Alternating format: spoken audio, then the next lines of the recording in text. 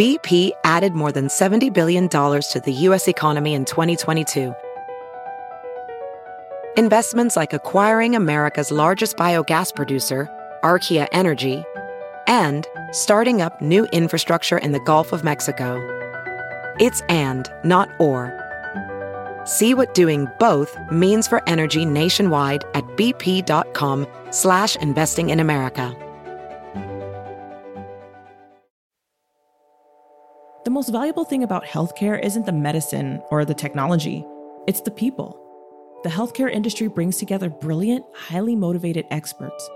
If you'd like to learn more about today's most unique game changers, then check out the Heart of Healthcare podcast, right here on the Offscript Health Podcast Network.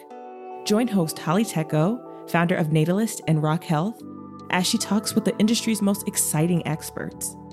Check out the 23andMe episode, where 23andMe founder Anne Wojcicki shares the highs and lows of this journey, including getting an FDA warning letter, going public, and genotyping over 12 million customers. In an episode called The Crooked Truth About D2C Dentistry Startups, orthodontist and entrepreneur Dr. Ingrid Mora explains the state of venture-backed dentistry. The number of online companies offering mail-order invisible aligners is booming. But Dr. Mora says some are ruining people's teeth and harming their overall health. For more information, visit offscript.com/shows. That's offscript, no t.com/shows. The link will be in our show notes. Enjoy the show.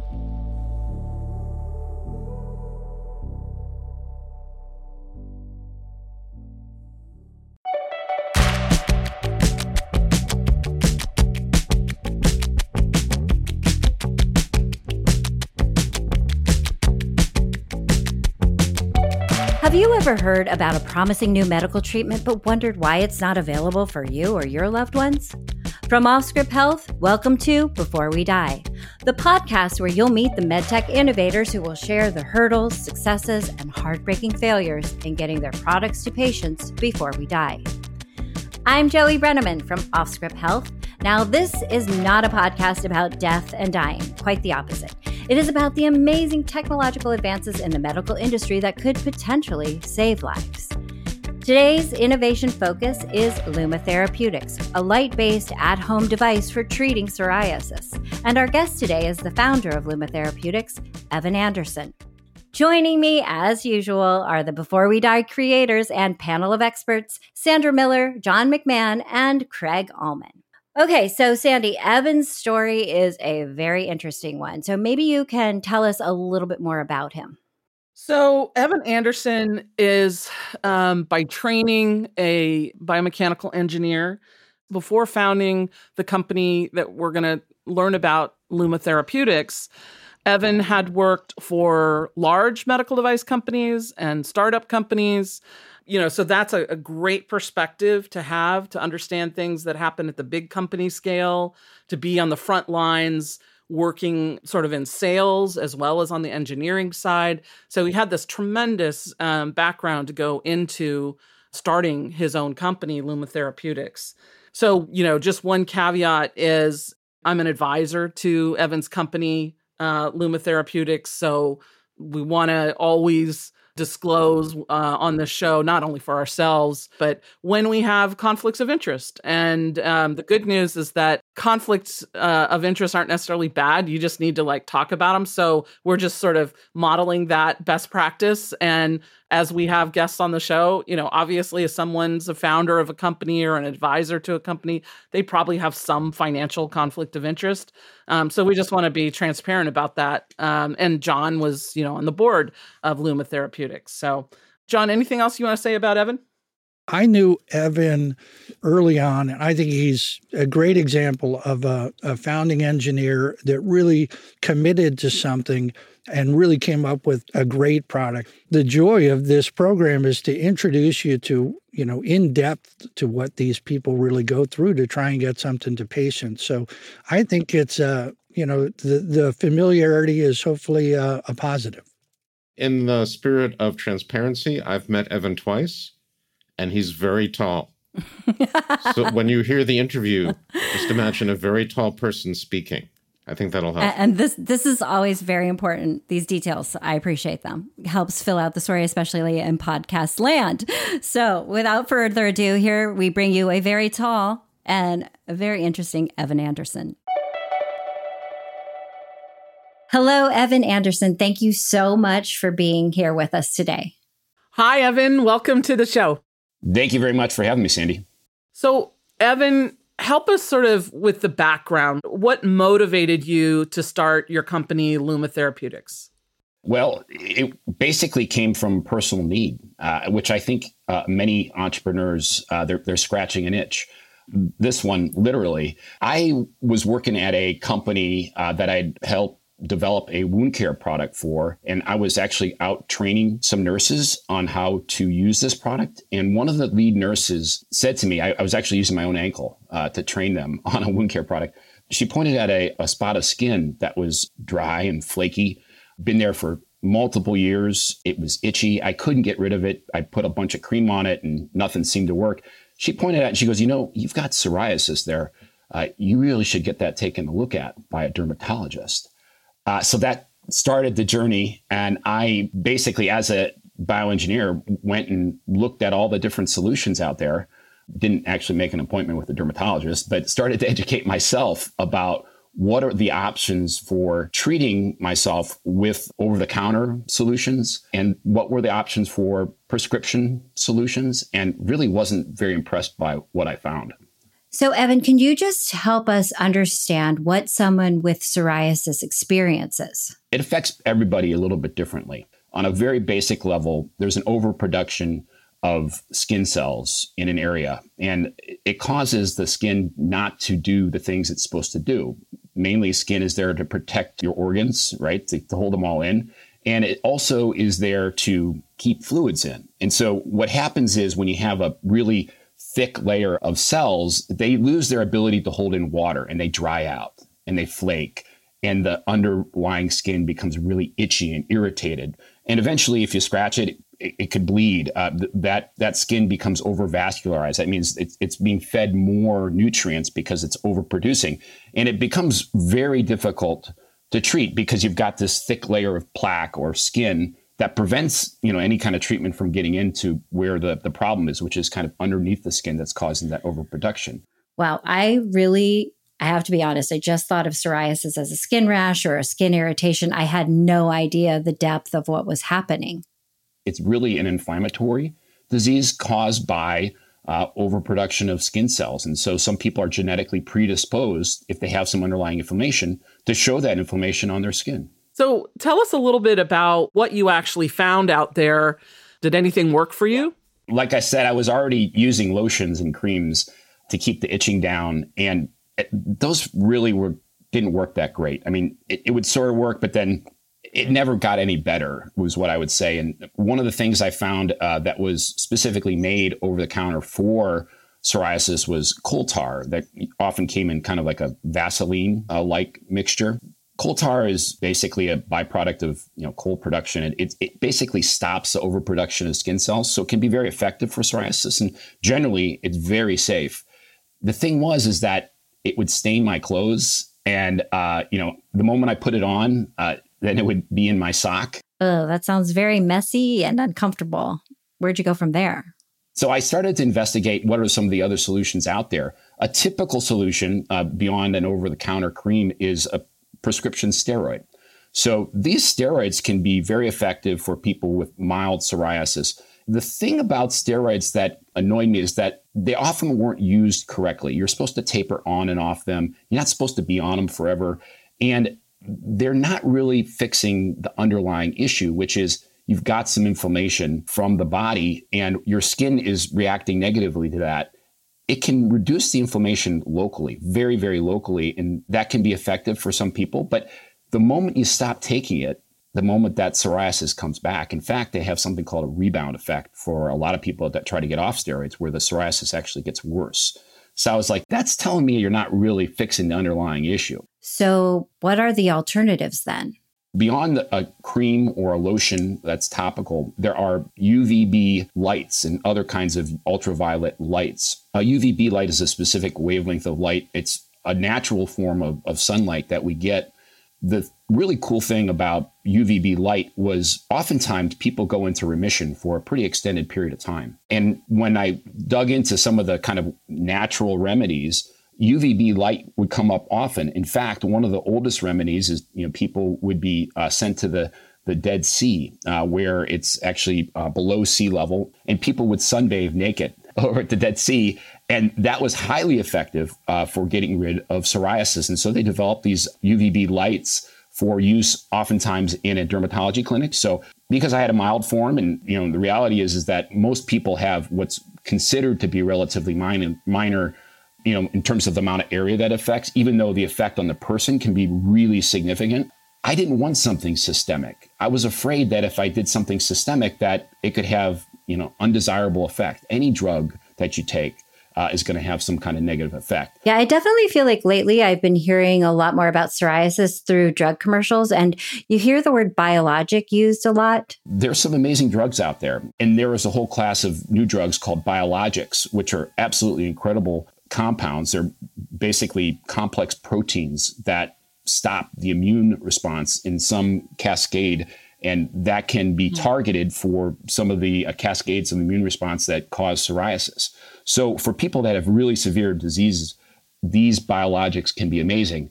I didn't think that was applicable for me, and I didn't think it was applicable for most people. They have some scary side effects, and they're extremely expensive. What is somebody who might have moderate to severe psoriasis? What is life like for them? It can be really debilitating. I mean, it affects every aspect of their life. In fact, a lot of people with psoriasis, they would say that it's more debilitating than, depression, various cardiovascular disease, even almost as bad as stroke. When you have psoriasis, it is visually very disturbing to people that don't know what it is. It looks bad. It looks like there's something wrong with your skin. And the people that have it become really attuned to it and almost hypervigilant if people are looking at it. Often affects, your elbows or your hands, areas that people can see, or your legs or your scalp. Not only is it visually unappealing, but it can be very itchy and, cause people a lot of distraction during the day, or oftentimes when they're sleeping. Then they're also not going out as much, or when they do go out, they're covering themselves up. And so that is a pretty significant effect for the people that have moderate severe, and even for people that only are affected in a few spots. They don't want to go out to the beach. They don't want to wear a sleeveless dress. Yeah, I would think that it could get very draining to be constantly thinking about it and how to cover it. And then it starts to affect your behavior and all of your choices. They can change their lifestyle because of it. So tell us a little bit about the solution that you developed at Luma. Yeah, absolutely. So as I dug into it, I realized there are some solutions that had been utilized pretty broadly that were pretty fantastic, but fell out of favor for various reasons. One of the things that was really intriguing to me was a solution developed almost 110 years ago at the Mayo Clinic called the Geckerman treatment, or Gokerman, depending on who is pronouncing it. But he was a dermatologist at the Mayo Clinic back in the early 1900s. And one of the things that he had hypothesized is that there's various causes for psoriasis. And to treat people effectively, you need to go after various modalities of that cause, specifically. So he had developed a solution that utilized the coal tar that I was using that I wasn't real happy with. He had covered it so that it stayed in place, didn't get over people's clothes. And also that made it more effective. It's called occlusion therapy. And then he combined that with UV light, ultraviolet light. Now, back then they had mostly UVA, but now they had UVB. So as I looked into this, I said, you know what? This is only available at a few clinics now, UCSF, Mayo, maybe one or two others. And it was incredibly effective. I said, well, if that works in a clinic, why can't it work in the home? I had a, maybe a little bit of naive approach to this as somebody that works in the industry. Well, I can get it to work. Why don't I give it a try? And so I actually tried that on my ankle. I took some coal tar, covered it with a really advanced dressing that we had been using at the wound care startup that I was at. Then proceeded to go out and on the days that I took it off, get natural sunlight on it. And within 2 weeks, I saw some amazing responses. Within a month, it was pretty much gone. And that one spot, it's now 7-8 years later, that one spot has never come back. I was like, wow, this was amazing for me. Why can't everyone else get this? That's what really started me on the journey for Luma Therapeutics. Where did you go from Evan's ankle to the product that you developed at Luma? One of the things that I had realized is that these UVB lights that people normally use at home are pretty cumbersome. The reason is because they use compact fluorescent lamps. And compact fluorescent lamps, if you're aware, those are the lamps that are, in the ceilings that are, really long, like 6 feet long. They're basically tubes, cathode ray tubes that put out light. And those take a while to warm up. They wear out over time, and they're just not that great for utilization in the home. Now, oftentimes they're used in dermatology clinics, and they can be pretty effective there, but they're not inexpensive. And when I started to look at it, I said, you know what? There's a new class of lights that are coming out called LEDs, where they've been able to generate UVB light from those. Why don't I put a bunch of UVB LEDs in a device and make something that's super easy to use locally for a small plaque? And then I said, well, what if I just kept the dressing on all the time? Created a dressing that would allow the light to transmit directly through it to make it really easy for the patient to put the light in the same spot each time and make the treatment on a daily basis really convenient. It sounds like you're really thinking about how to make this accessible for the patient. I felt that there was an opportunity to do something really special for people that could be highly effective, maybe not exactly the Geckerman treatment, but pretty darn close to that Geckerman treatment at home. And the data around the Geckerman treatment was just amazing. The really cool thing about it was not only was it highly effective, it also put people in remission for an extended period of time. In some studies, up to 5 years on average. Yeah, that seems like a much better solution.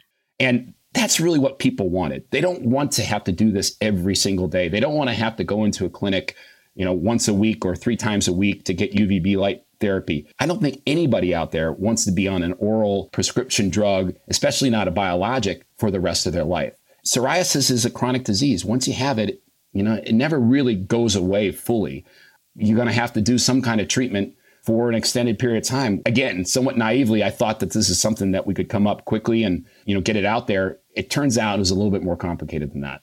Well, I think you have to be naive or you would never venture down the path in the first place. I mean, if you know how hard it's going to be and how long it's going to take, you might not ever even start it.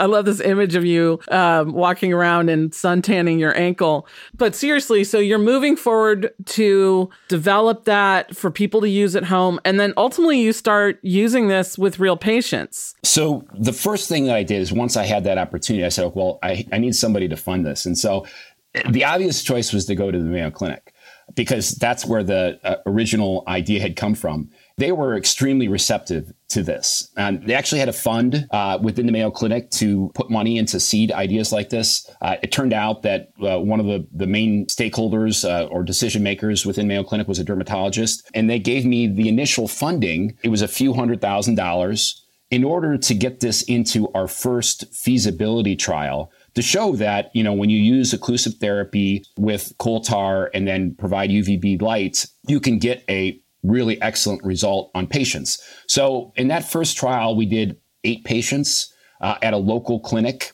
That product was pretty basic. That being said, the results were really fantastic. I knew enough from those first patients that this was something that a lot of people would want.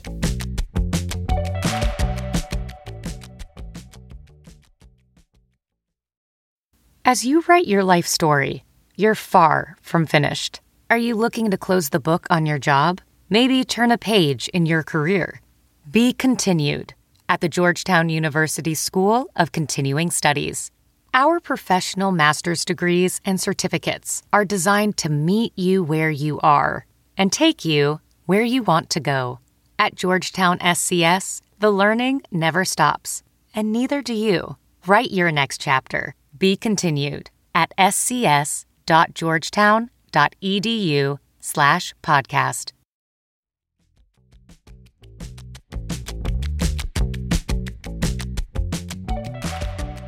So, Evan, let's hear from one of your patients. Can you set this up? So one of the patients that was local, and this woman was really a pretty special case. She had 3 small babies, triplets, and she struggled with psoriasis all of her adult life. And she really had a lot of pain from her psoriasis, especially on her feet. She was desperate. We started treating the bottom of her feet, which when you looked at it, it almost made you want to cry. I mean, it was just, this is a woman that was like so busy with all the things that she had going on in her life, and she could barely walk. We didn't know whether or not our hydrogels would stick on the bottom of her feet, but we, came up with a solution, gave her some of these hydrogels, and over time, we were able to see some incredible results. It was really amazing. I was very surprised. I was expecting for it to take a long time to even start to see results. And within a few sessions, I was able to start to see and feel the results. What's really nice is that when you do it, it's kind of like the man behind the curtain at first. You put this little gel pad on, and then you start doing the light therapy, and every few days you change that. And when you take it off, you can kind of see the results and see what's going on. And being able to see that each time was pretty rewarding because you can see that it was well worth it. And honestly, it was super easy for me because you start with a low amount of time for the light to get your body used to it. And then you gradually work up. And, being able to do a few minutes and a maximum at 30 minutes while I'm even doing work or while I'm watching TV or anything was really actually quite nice. And I saw a lot of great results. And I think just it allowed to feel positive and not feel like, gosh, I'm taking out all of this time, because truly going for a session at the doctor could take up an hour, if not more, by the time you drive there, get out, get undressed, get in the booth, and then get dressed again and drive back somewhere. It took a lot of time. And so I felt like it was really working for me in many ways. Okay, so glowing review from your patient. I mean, it worked for her and obviously really changed her lifestyle. So when can Luma's solution be available to patients broadly? Sandy, I have some sad news to share with you. Unfortunately, Luma Therapeutics is no longer in business. We were not successful in getting this product broadly to the market for a number of reasons. But it sounded like you were on the right path and getting good results. So why did the company shut down? So we'd end up raising about $7 million, and we tried to sell the product through dermatology clinics. It turns out that it takes about 90 seconds to write a new prescription for a steroid and about 12 minutes to describe our product. And it was very difficult for us to convince dermatologists to spend that extra time. In medical dermatology, reimbursement's been cut a lot. It's more of a volume game for them, for the dermatologists, that they're trying to do what's right for the patient, but they also have business realities that they have to deal with. And so our online prescription funnel was working. We started to get some real interest through some of the advertising that we're doing. We just needed to get our device in with all the major insurers to make sure that they would pay for it. Now, they probably would pay for it if the patient filed, but no patient wants to do that. They want us to take care of it. Even though we got a lot of people getting the prescriptions, it caused a number of those people to fall off when they saw that it would be difficult to get reimbursement. And so that was something that we underestimated. So as we struggled, our major investor said, you know what, guys, we're kind of fed up here. We don't want to put more money in. Despite the fact that you're now on a really good course, you're hitting the numbers that we expected you to hit. We're tired of this. This was, 6 years in. I couldn't get the funding closed. And when they said they didn't want to put more money in, we basically had to shut the doors and basically hand over the intellectual property. We closed about 2 years ago. And it's really sad because I spoke to on a daily basis patients that their lives were changed by this therapy. And I believe that this is something that should be out there. Unfortunately, I couldn't make it happen. Yeah. And I know this is so hard to look back because, you worked on this for years. And, we all have our situations with where hindsight is 20/20 and if only this and that, but certainly want to respect all the blood, sweat, and tears that went into starting and growing Luma and obviously your commitment to bring this solution to people with psoriasis. So absolutely want to acknowledge that. So, John, Craig, any questions from y'all? Yeah, I have a thought/question. It's pretty normal to have a company and not succeed for regular business reasons, right? If you were selling soda, it's a good tasting soda, but life goes on. Here, you had what should ultimately be for millions of people a life-changing product, for the whole country a cheaper solution, a simpler solution. And it's crazy that just disappears along with the company that didn't have the right timing or enough money. So what's happened to the IP? Can the product be revived? So we built up a pretty significant intellectual property portfolio that protected a lot of the things that we were able to invent. So our lead investor, we basically had to hand that over to them. And it sits on a shelf at this point. I think that if someone was interested, it could be revived. I think there's something there. I think it's special. We could create something really powerful with it. It just requires somebody to, take the reins and put the money in to drive it forward. From a broader perspective, though, Craig, one of the things that we kind of underestimate as a society is how complex our U.S. healthcare system is, and how sometimes perverse incentives can effectively block what can be a lower cost, more effective solution from actually getting broadly adopted by the market. Biologic and systemic drugs that don't cost much to produce and are making big pharma billions and billions of dollars a year. The largest one is Humira. It's a $20 billion a year drug and doesn't cost them much to produce. If you try to go to market against something like that, if you have something that could potentially take some patients away from a company that produces a very profitable product like that, you're in trouble. It's very difficult to get that product out there. So I'm not sure how to fix that, but our healthcare system really impedes innovative and lower cost solutions to get to market and broadly adopted. When you talk about the challenges, the scale, from what I understand, for Humira is $77,000 to the company and $0 out of pocket to the patient, right? So what were the numbers for Luma? When it's reimbursed, a light therapy for home use is about $1,500. Typically, you can estimate that a patient would be responsible for a 20% copay. So the patient would pay $300 out of pocket and the company would make $1,500. And for our product, we could be profitable with a nice margin that would allow us to continue to develop new products and put more money into R&D and clinical trials. So if you look at the magnitude of the difference between a biologic and something like a light therapy that arguably has fewer side effects, they're pretty significant. And that is what it is. And that's the way our healthcare system works today. When you're reaching out to patients now, do you think there's a change since of COVID, for example, that more patients are both want to get something from home and are getting their healthcare online, that it would be a better fit now than it was 2 years ago? Oh, absolutely. I'd say about half the time people would say, "Ooh, I don't know if I want to get a prescription online. I'm used to seeing my dermatologist in person, even though it takes 6 weeks to 3 months to make an appointment."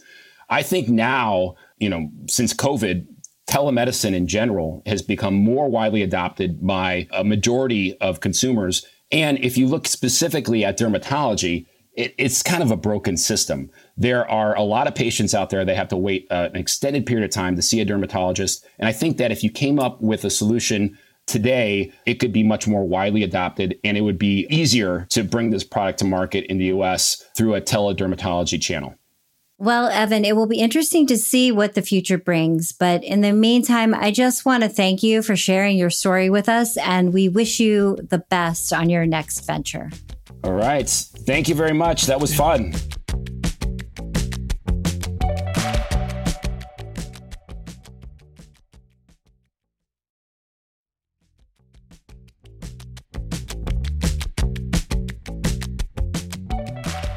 Okay, so welcome back, everyone. And wow, what an incredible interview and story from Evan Anderson. I don't know, I'm kind of struck by this idea that, you have a successful product and then the fallout comes in getting it to patients. Like it seems like, oh my gosh, it got to this great place. And then to not get it to that next level just left me a little bit, I don't know. It's very not so rewarding storytelling. I'm sure it was harder for Evan, but what are your takeaways from Evan's story?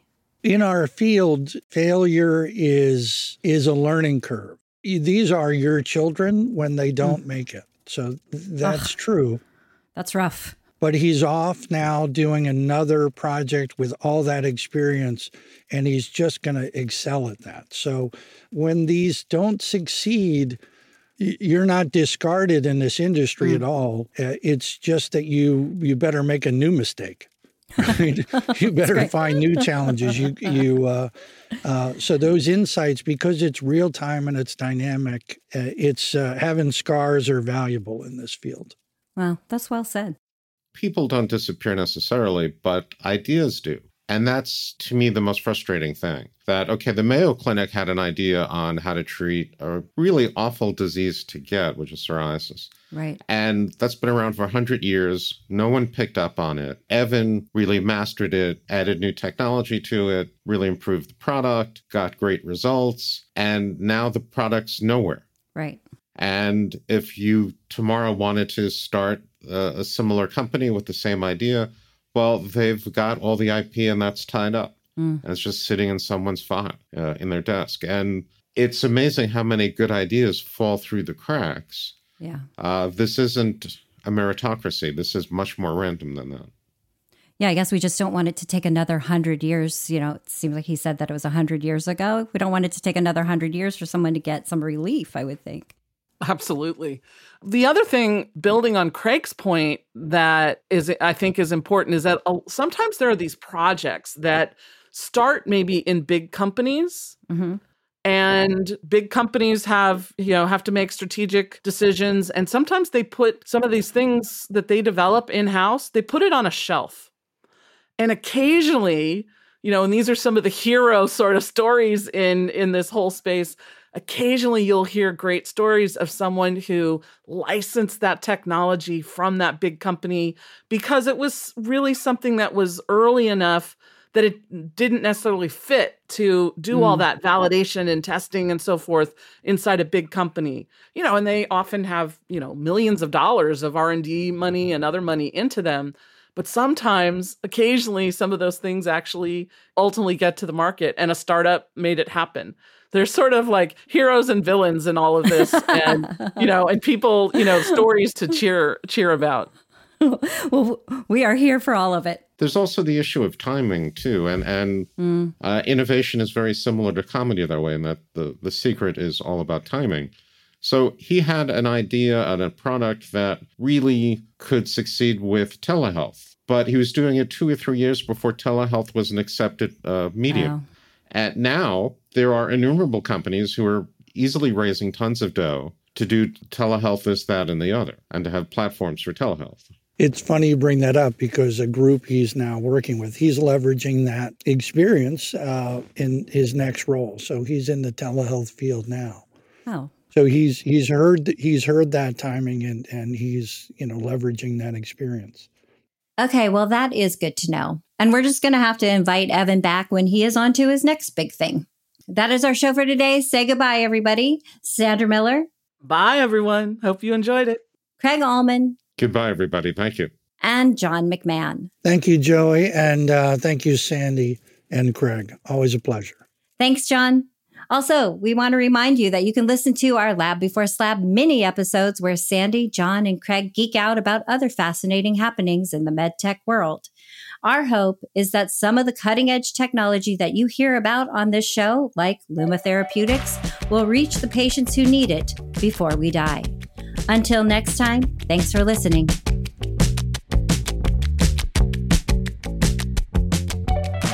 Before We Die is an Offscript Health production. The executive producers are Matthew Zachary and Andrew McDowell. Our senior producers are Joey Brenneman and Ariel Nachman.